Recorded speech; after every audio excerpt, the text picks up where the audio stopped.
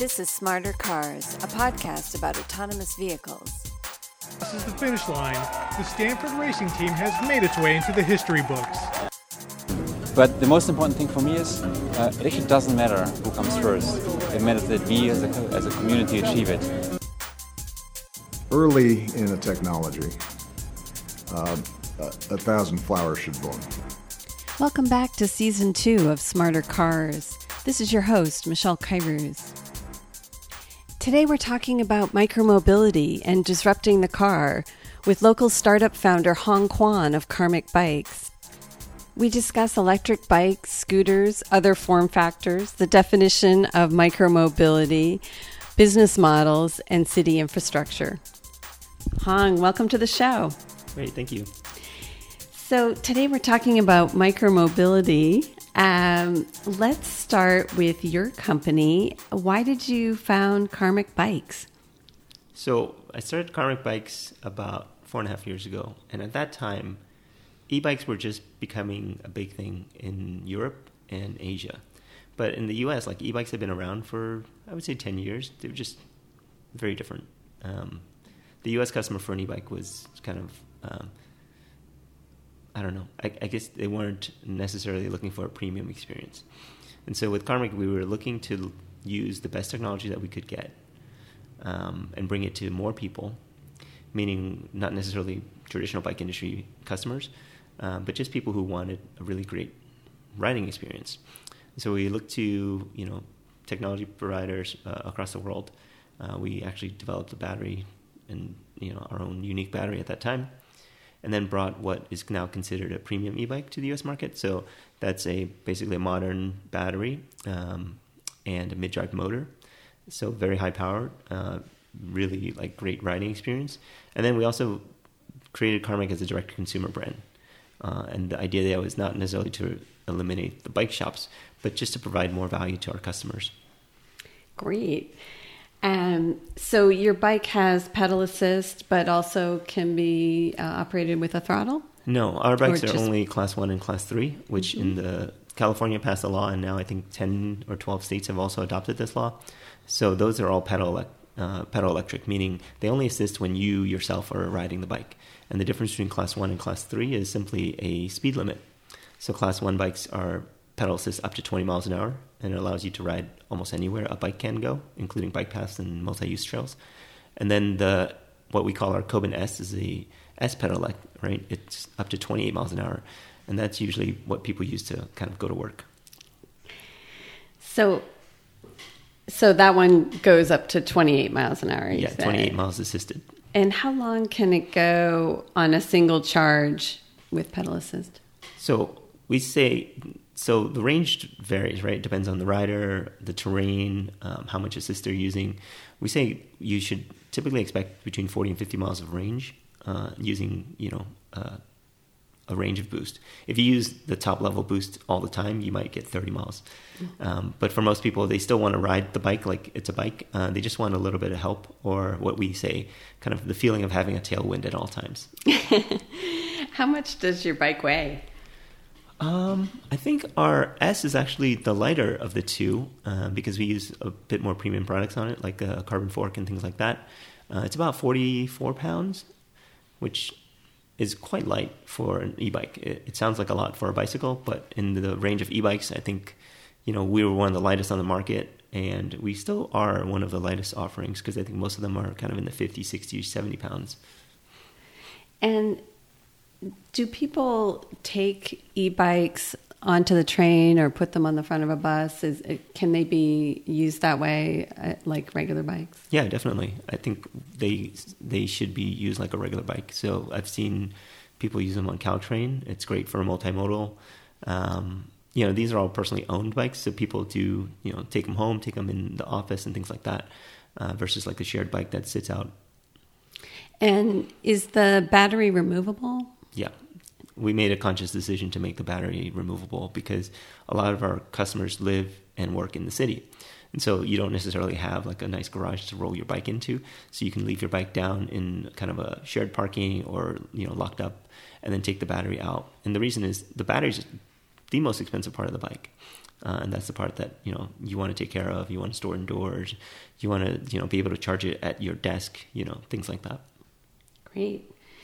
So what is the length of trip that you think an electric bike works best for? And, how does that potentially replace car trips? Yeah, so that's a great question. I think the way we think about it when we design is we purposely made the battery a certain size, right, to get you 40 to 50 miles of range. And from there, we can select what motor to use, what frame to use, what components to use, and all that. And it goes back to like, how do you intend to use this? And so I think the ideal space on the spectrum of micromobility for electric bikes is 2 to 20. 2 to 20 miles. 2 to 20 miles. And that's a one-way trip. So at the extreme end, we've had customers who do 20, 25-mile commutes one way, and they can still get home on a single charge. So that I would say is the upper limit. The 2 mile mark is interesting because it's just far enough that you can't walk, you can't really take another form like a scooter or something like that. But it's not really far enough that you should be driving. And I think even at 20, like most people will want to drive, but somewhere in between, like maybe 10 miles an hour, most people should not be driving, especially if they're going by themselves. And so an e-bike in that range, 2 to 20, depending on your, again, city where you live and traffic and things like that, is actually as fast, if not faster, than a car. For example, I used to work right here on the corner of Alma and Lytton, and I lived in the south end of Palo Alto. It would take me about 15 to 20 minutes to drive, depending on traffic, depending on, the lights, the weather, whatever, some crazy person. And on a bike, I can do it in maybe 18 to 20 minutes. So the bike was a little bit slower, like a regular bike. And then when I used the Karmic, it was 15 minutes every single time, door to door, 15 minutes, 15 minutes, 15 minutes. That consistency, that knowing that it doesn't matter how traffic is. It doesn't matter if, there's an accident or something like that. I won't be late to work, was really nice. And, I think it's about 5 or 6 miles. And it was consistent. It was just like, I like having that consistency, and I like having a little fresh air too. That's right. You get your little bit of exercise in there. What are the barriers that you see to adoption of electric bikes as a mode that someone might use every day for commuting or other tasks? Yeah. There's a couple, and I think we hear about this from a lot of people who are interested in getting one, or even our Karmic customers. They tell us what kind of hesitations they have or had before they got one. I think the number one thing is safety, and that's kind of two parts. One is their personal safety, or lack of bike infrastructure, lack of bike lanes, lack of bike routes or safe routes. I was the safe routes to school person for my kids' school, and I think that's a really big thing to figure out how you would actually get to work. And I think the home to work commute is really interesting because it's a consistent thing that you do on a daily basis. So if you take the time to pick a good route, there's lots of, around here at least, we have lots of safe options. The second thing is people are worried about theft, so the safety of their vehicle. We kind of take it for granted that we can drive like a $40,000, $50,000 car and just leave it on the street. Because, nobody's going to steal your car, or in the worst case scenario, if your car is stolen, insurance will cover it. So there's same thing, you can get insurance for your e-bike, either under homeowner's policy or under your auto policy. So at the price points that they're currently selling, in the U.S. market, I would say it's about average $2,500 all the way up to $5,000 or $6,000. These are very expensive vehicles. They should be insured, and they should be treated kind of as a kind of a nice thing that you should take care of. The reality is we don't have a lot of theft, at least not with our customer base. I would say I remember the 3 times that customers have had their bike stolen. It's 3 out of a couple hundred, so at less than 1%. But out of those 3, insurance covered 2 of them. And then they immediately bought another one. So that's great. I mean, not great that we had to sell it to them, but it's great that they love their bike so much that they got a second one right away. And the third was actually stolen. Unfortunately, it was stolen right when she got the bike. So she hadn't gotten the paperwork done yet. Mm-hmm. And so in that case, it was interesting because we actually covered it. But, 3 bikes, out of a couple hundred, it's not as big a problem as people imagine it to be. And I think in San Francisco particularly, people are really worried about having their bike stolen. But, and their car's broken into. So. Yeah, for sure. and these are expensive things. And so, yeah, they need to be taken care of, and they need to be treated as like an expensive electric vehicle. Yeah. So another barrier to adoption might be people's reluctance to get on a bike at all. Yeah. Certainly, there are folks who came out of the cycling community who now find a time and a place when it makes sense to use an electric bike. But there are also people who just aren't comfortable riding a bike, or certainly not riding a bike to work. How does an electric bike get people over that hurdle, or does it? I think it does, and I think it has to be created that way. So a lot of our customers were naturally cyclists before, and I kind of think of bike commuters in two categories. It's funny, it's like people who have to bike commute, which we tend to ignore in the bike industry. We don't even, we call them invisible cyclists because they don't really exist. But a lot of, if you go to a fancy restaurant, you'll see out in the back they'll have bike parking, and they're not nice bikes, not even in Palo Alto. They're kind of like utilitarian bikes that people need to use to get to work. And then there's people who want a bike to work, and that's kind of the current e-bike market is those folks, right? They already have cars, they have alternatives, they have they are buying a bike because they want to, not because they have to, and certainly they have the means to spend $3,000, $4,000, $5,000 on a bike. But I think you can design products like we tried to do this actually a couple of years ago with the Kyoto, which was our second model, and it was to lower the barriers to cycling. And I think bikes in the US have a very specific marketing angle.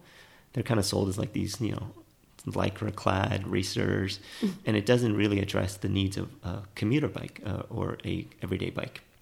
So things like different saddle choices, different geometry, different handlebars, different just setup. Even the tires that we use are different than what you would use on a kind of fancy bike that you see at Palo Alto Bicycles. So the products have to be designed to be more inclusive of more people, including people who are not cyclists, like people who don't consider themselves cyclists. If I recall what I read correctly, you were one of the good old-fashioned lycra-wearing cyclists. I think you were head of the cycling team at Columbia. Oh boy! You dug up some dirt. So how did you feel about moving over to electric bikes, in the sense that there is a little bit of resistance among the lycra wearing crowd to the idea of it? It's kind of an interesting political dynamic. I think it was Alex Roy at the Micromobility Conference who said the politics around micromobility are all screwed up, because you would think that the true cyclists who are in favor of the environment and anti-car would be gung-ho about including more people in micromobility and getting more people to ride bikes, even if they are electric. But you get a little bit of hostility from cyclists toward the e-bikes. Yeah. How did you feel about making that transition? It's funny. I just wrote a quick blog post about it this morning, and I would say there was a lot of hostility towards e-bikes, particularly from the bike industry, particularly from so-called cyclists. And the irony is lost on them that, this is another person on a bike riding next to you in the bike lane. What's wrong with that? Don't we want more people on our side? We want more allies, right? And those bike lane counters on Market Street, they don't care if you're on a regular bike or an e-bike. And I think cyclists shouldn't care either. So for me personally, yes, I went through this kind of transition from being a wannabe racer with all the kit and all the carbon and all that stuff to being what I call an everyday cyclist. And that's a big jump. That's a big change in mentality. There's also the helmet debate, which is a big thing. I think it's sort of, in the Valley at least, it's sort of weird to get this kind of backlash against e-bikes, because I think of it simply as an application of technology. And so I have a statement that I make that it's kind of Alex Roy-ish in that I want people to have a reaction to it. I say that given enough time, all bikes will be electric. And people are like, what are you talking about? Because, there's, Tour de France stuff, there's stuff that will never go electric. And I'm like, really? Do you think that? Because, 4 years ago, yes, maybe. But we've been doing electric bike races for the last 3 years. And I think the UCI, which is the governing body for pro cycling, is doing an electric bike race this year. So, yeah, I think I've been proven right. Well, we'll stay tuned. We'll come back in a few years and see whether you're right about that.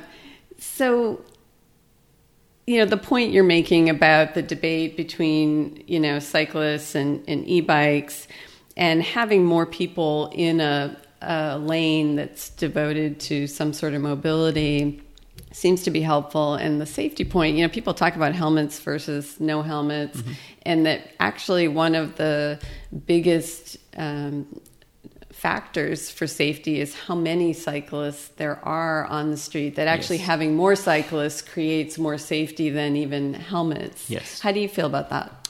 I used to be, I still am adamant about helmets when I'm riding with my kids.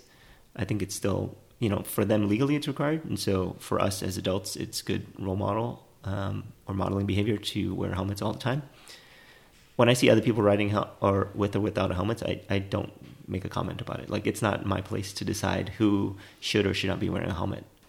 As long as they're over 16, they're allowed to ride without a helmet, and that's fine. It's like their personal choice and their personal safety.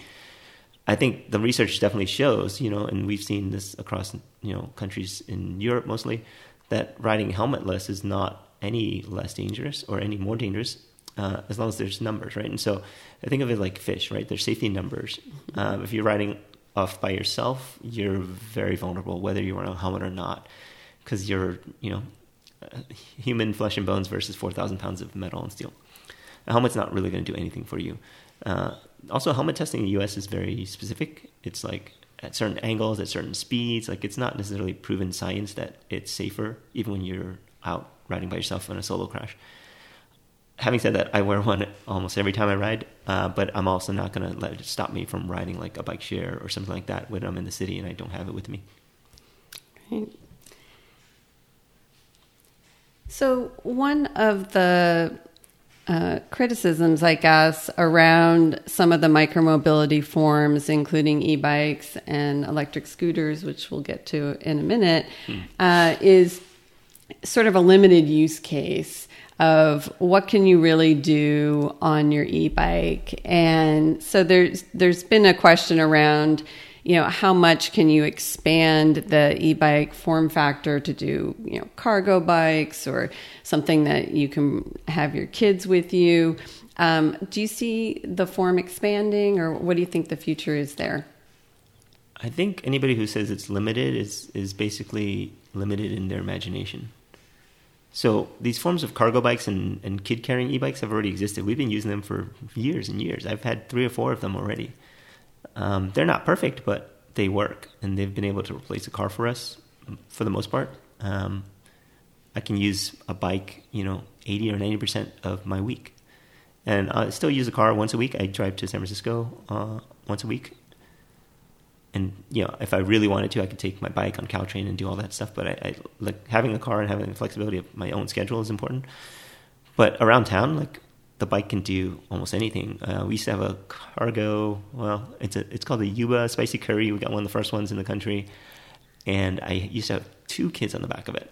So I'd be one of these weirdos that ride to school with 2 kids in the back. And you know what? I didn't really care. It was this ugly green color, and I didn't care because it was so much fun. And the conversations that I had with my kids, it was amazing. I kind of miss those. We still ride to school, but they ride on their own now. But I miss it when they were younger. And, I have a cargo front loader right now. It's like a basket, and we take it to a library. And, for these short trips, the library is a mile away, and it's a very small parking lot. And just to go, to the library to get some books or return some books is such a pain to take a car. And I think people don't realize it because they haven't seen the other side yet, right? The grass really is greener on this side. But until you experience it, until you see what the bikes can do and what the technology is today, it's hard to convince people. So actually, one trick I have is what I call my bike library. So I put all my bikes out on a platform, and it's available. People can borrow them, essentially rent them. But for friends, it's free, and they can try it out. And with the cargo bikes particularly, if you try one, I've had 3 of them because I let friends borrow it, and they don't give it back. So I've actually sold a couple of Yubas for those guys, so you guys can thank me later. But when I lend out the bike and these parents are using it with 1 or 2 or 3 kids, they just like a light goes off. They have this epiphany. They're like, this is way faster than a car, especially with school. If you go to school, if you drop the a kid off at drop-off school, line, oh man. my goodness.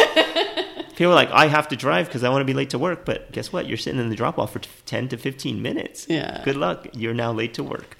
So I'm always the parent who like rolls up, drops the kids off, and like I get back to work as faster than almost anybody else in the car.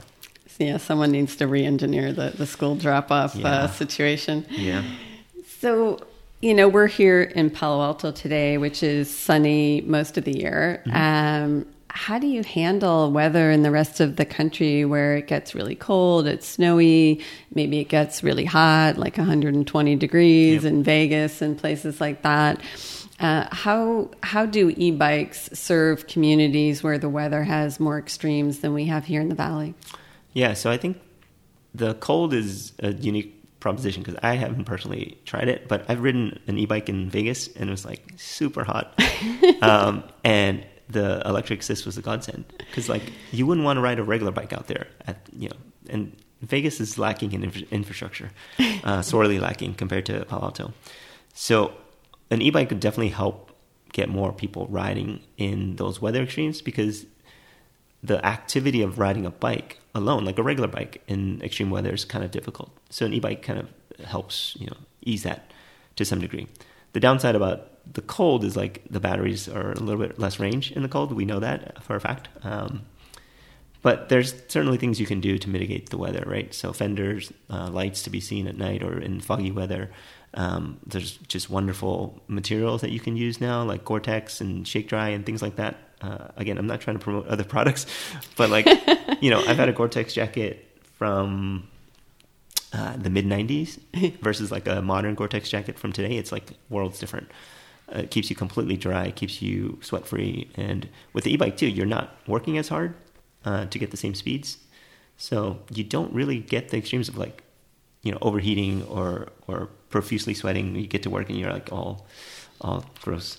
But yeah, the weather is not, it shouldn't be an impediment because we see people riding bikes around the world in extremes. Like there's this thing called, on Twitter particularly, I love seeing the pictures of Viking biking. And so it's like freezing cold, like snow on the ground, and they have a shot of like a school, and it's hundreds and hundreds of bikes on the racks. Because like damn these Scandinavians, like it's something in the blood. I don't know, but like you can bundle up. You can wear, again, if you don't have to wear a helmet, you can wear a nice, comfy, like warm hat, right? So I think if you can be outside, if you have the gear to like walk outside in the rain and like in the cold, or like people don't complain about what they have to wear to go to Tahoe. You can ride in those same clothes, right? It shouldn't have to be like a reason that you stop riding. All right, so you're one of these, there's no bad weather, there's just bad clothing people. Yeah. But I mean, again, we're lucky to have kind of the modern fabrics and stuff that we have today. Yeah, people always point to Finland on any range of issues, and also Canada, and I guess we'll never be quite as good. I don't really see Americans getting religion on riding in I think you're right. snow. Yeah, it's a different culture, and it's a completely different culture. And the question is, how long will it take for us to adjust?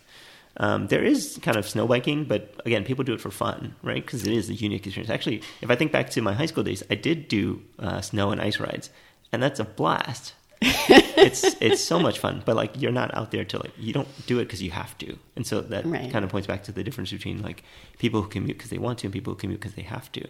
And the other story is like I was in New York last year in kind of late December, early January, and I was walking around like in Brooklyn, Park Slope, like super nice neighborhood, right? Really like rich area. And the only people out on bikes were the Chinese food delivery guys. And I was like, these guys are not out here because they want to ride their bikes, right? Yeah. They're out here because they have to, and everybody's ordering in, right? So you're not going to start offering heated seats and handlebars for the East Coast crowd? Well, my wife wants heated handlebar grips for sure. Yeah, and it already exists, actually. Does it? Yeah, it does. All right. See, America, innovation. Yeah. So you're selling your bikes direct to consumer rather than, doing some sort of shared mobility fleet service. What do you think are the benefits of buying your own e-bike? Is the technology evolving so quickly that customers are going to find their bikes are like their phones, where they sort of need a new one every 2 years? Or how do you see that market developing? Well, those are two really good questions. I think I'll address them separately because they are related. But I think our viewpoint on personally owned versus shared is that if you're using it enough, we design our bikes to be what we call daily riders.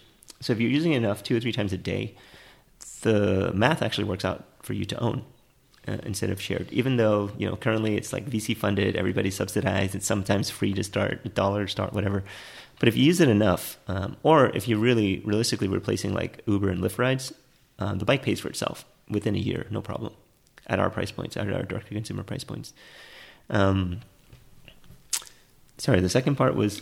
the technology improvement cycle. Yeah, one reason perhaps someone might not want to commit to buy an electric bike is the idea of, well, gosh, the battery technology or other things are going to change within a few years and I'm going to have to buy a new one. Yeah, so I would say yes and no. So there's 2 parts. One is that battery technology changes incrementally. It's not the same as like transistors. There's no like Moore's law for batteries.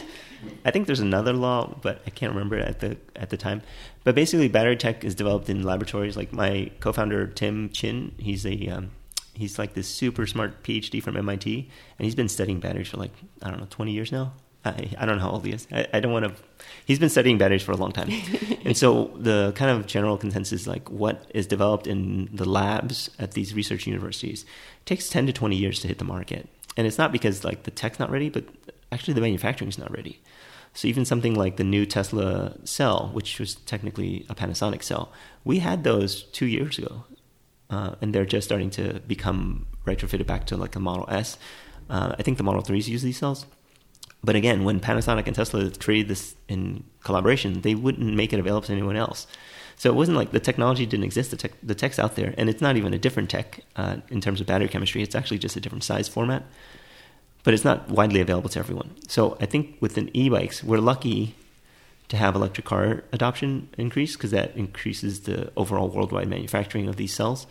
And as a startup, we're also lucky that we can take really kind of up-to-date stuff and try to put into our products as soon as possible, sometimes years before what the other brands can do.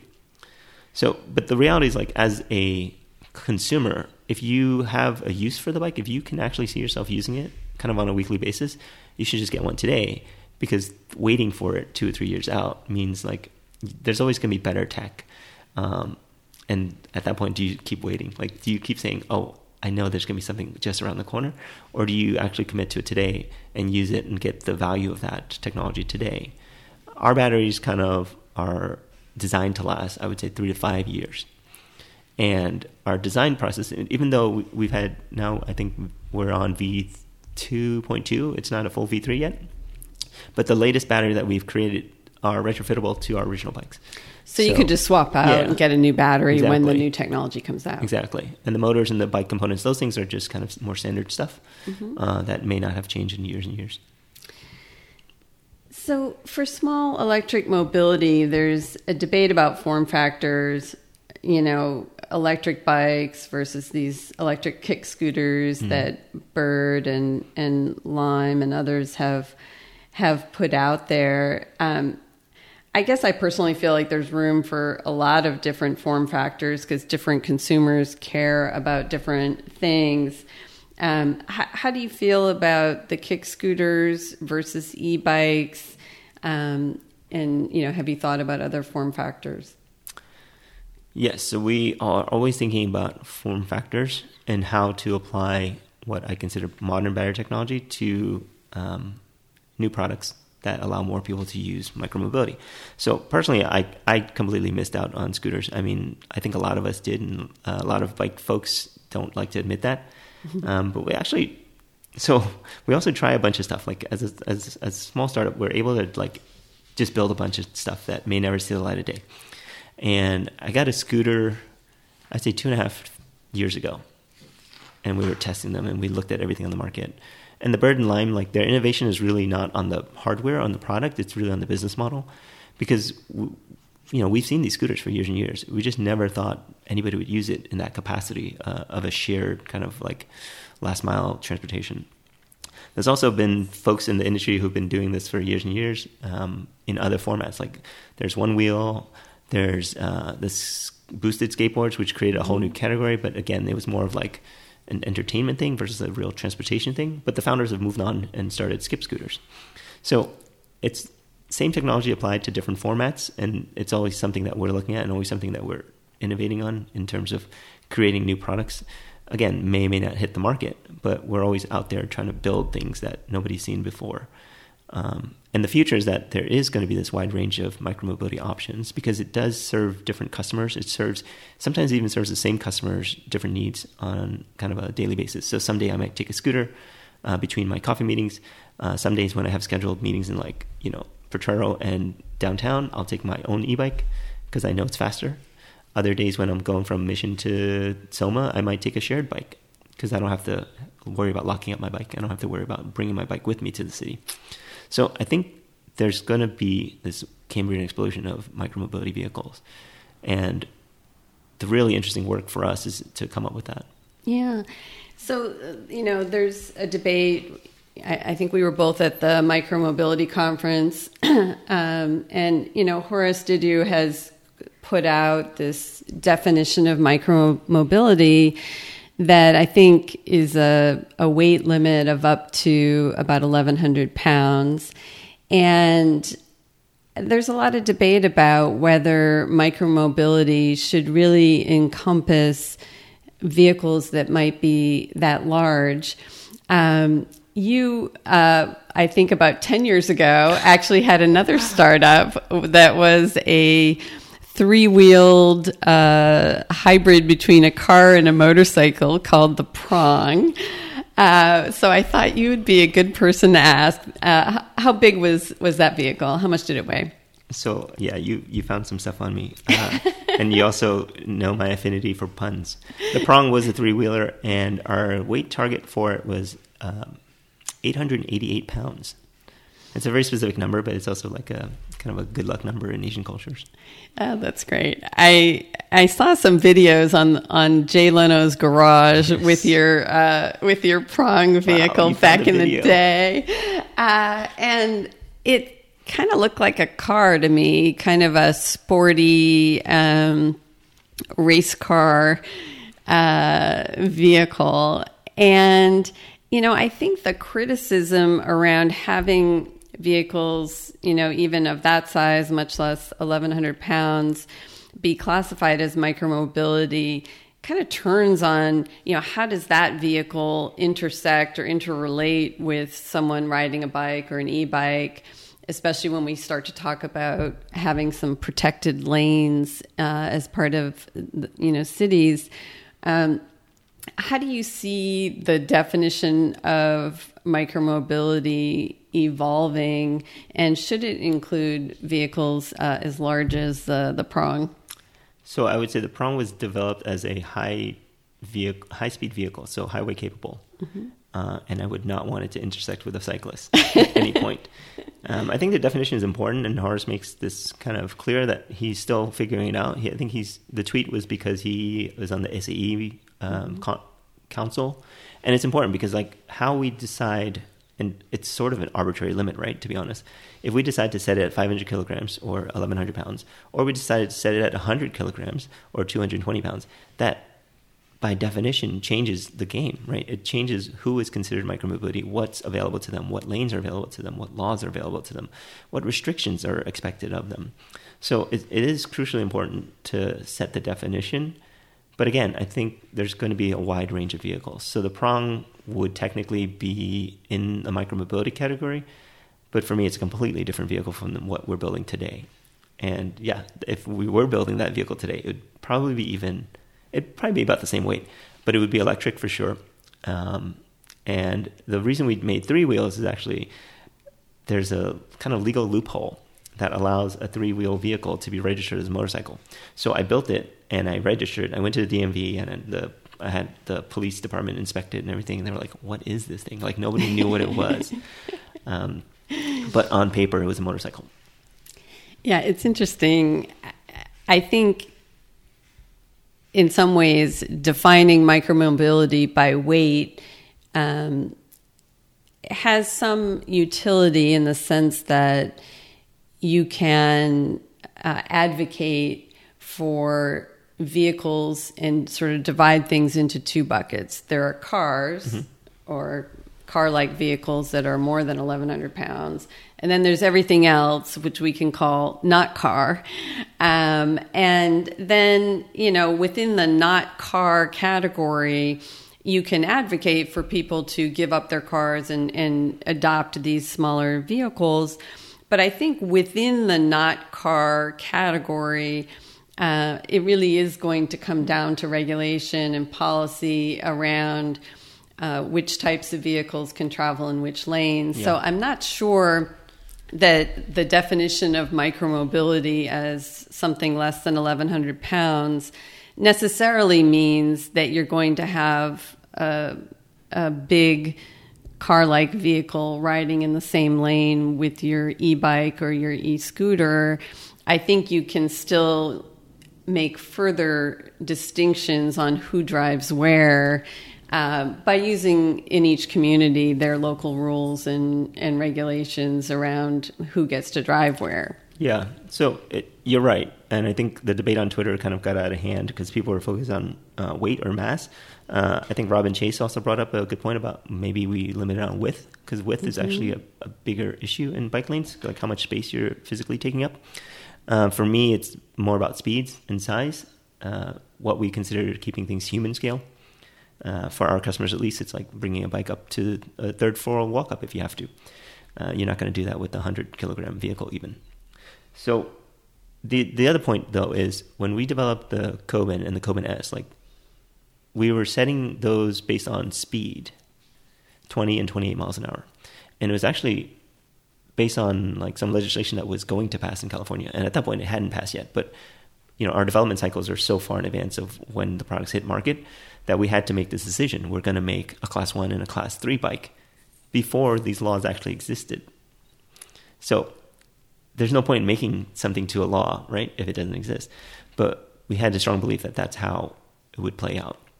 In that, in the U.S. at least, in California and again 12 other states, e-bikes are regulated based on speed. It's not necessarily based on mass. So our 28 mile an hour bike is only 44 pounds, but there's other 28 mile an hour bikes that could be 60, 70, or 80 pounds. Or I think there's even some that's over 100. So a lot of people are still doing kind of DIY bikes.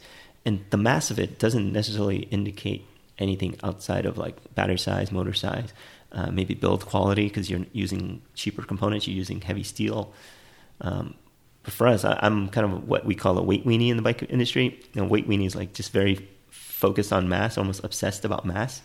Because for me, the mass of a vehicle changes the experience of it. So on my super light carbon bike, I have a different ride feel than on my steel city bike. And I think on our electric bikes, on the Karmic, you do feel different than on a jump bike or something like that. They're both 20 mile an hour bikes, but our bike is just more nimble. It's more controllable. It's actually safer, given that it has less mass to control.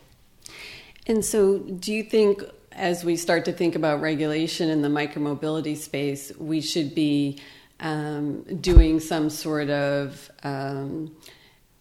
chart where you balance speed versus weight? And if you are heavier, you have to go slower, but if you're lighter, you can go faster. I think other folks have suggested those kinds of analyses. Yeah, ideally it would be kind of a simple formula, because I can imagine like if you let people set definitions on what micromobility is, cities might have one definition, states might have another, and the federal U.S. law might be different. And then it gets really complicated as to where we can sell. Because right now we're direct to consumer. We sell almost anywhere in the U.S. We only sell our Class 1 bike in New York City, particularly because New York City has a very backwards law that doesn't allow Class 3 bikes. And that's a personal issue that I have with the mayor. I tweet at him all the time. But physics actually says that it should be the inverse, right? The bigger the vehicle, the faster it can go. because the mass supports the weight, the weight supports the speed in a way. The lighter vehicles, right, like scooters, can't go that far and they can't go that fast. Or it's a trade-off, like based on your battery size, how fast and how far you can go. So with the lighter vehicles, like scooters, they do right now already have a lower speed limit. I think that's from a manufacturing perspective, not from the legal perspective. Most of them do 12 to 15 miles an hour, which feels extremely fast on them. That's true. Let's talk a little bit about city infrastructure, and then we'll wrap up. What are the different elements of infrastructure in a city that affect cyclists? Is it, quality of the asphalt in terms of, potholes? Is it painted lanes, protected lanes, special bike signals at intersections? What is the wish list? What are the biggest impact items to promote safer riding in cities? Wow, the wish list. If we can just go and basically do a Thanos snap, we should ban cars. Okay. But all right, step one. The reality is that's going to take a lot of political willpower to do that.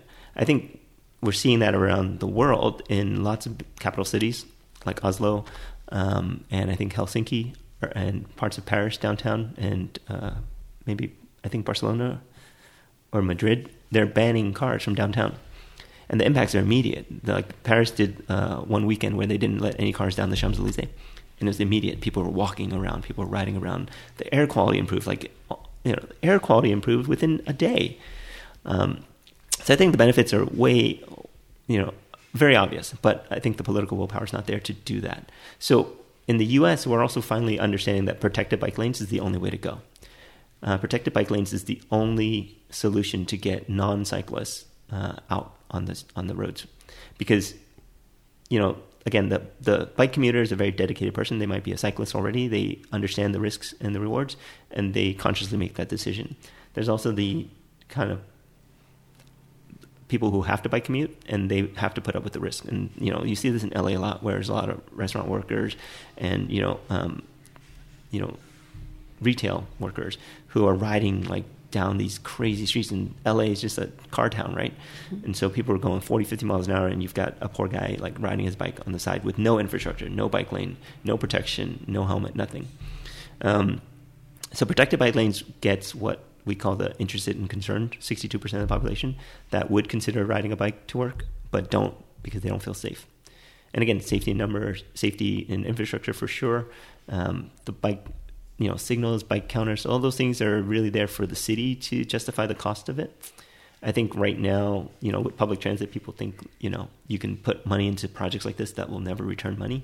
And with the bike lane, it's different though, because everybody's like, why are we building these things? There's nobody riding bikes. It's like, well, it's the field of dreams, right? If you build it, they'll come. Mm. And once the infrastructure is there, and San Francisco's and New York are the two bright stars in the U.S. infrastructure wars, is once you have these protected lanes, you do see usage go way up.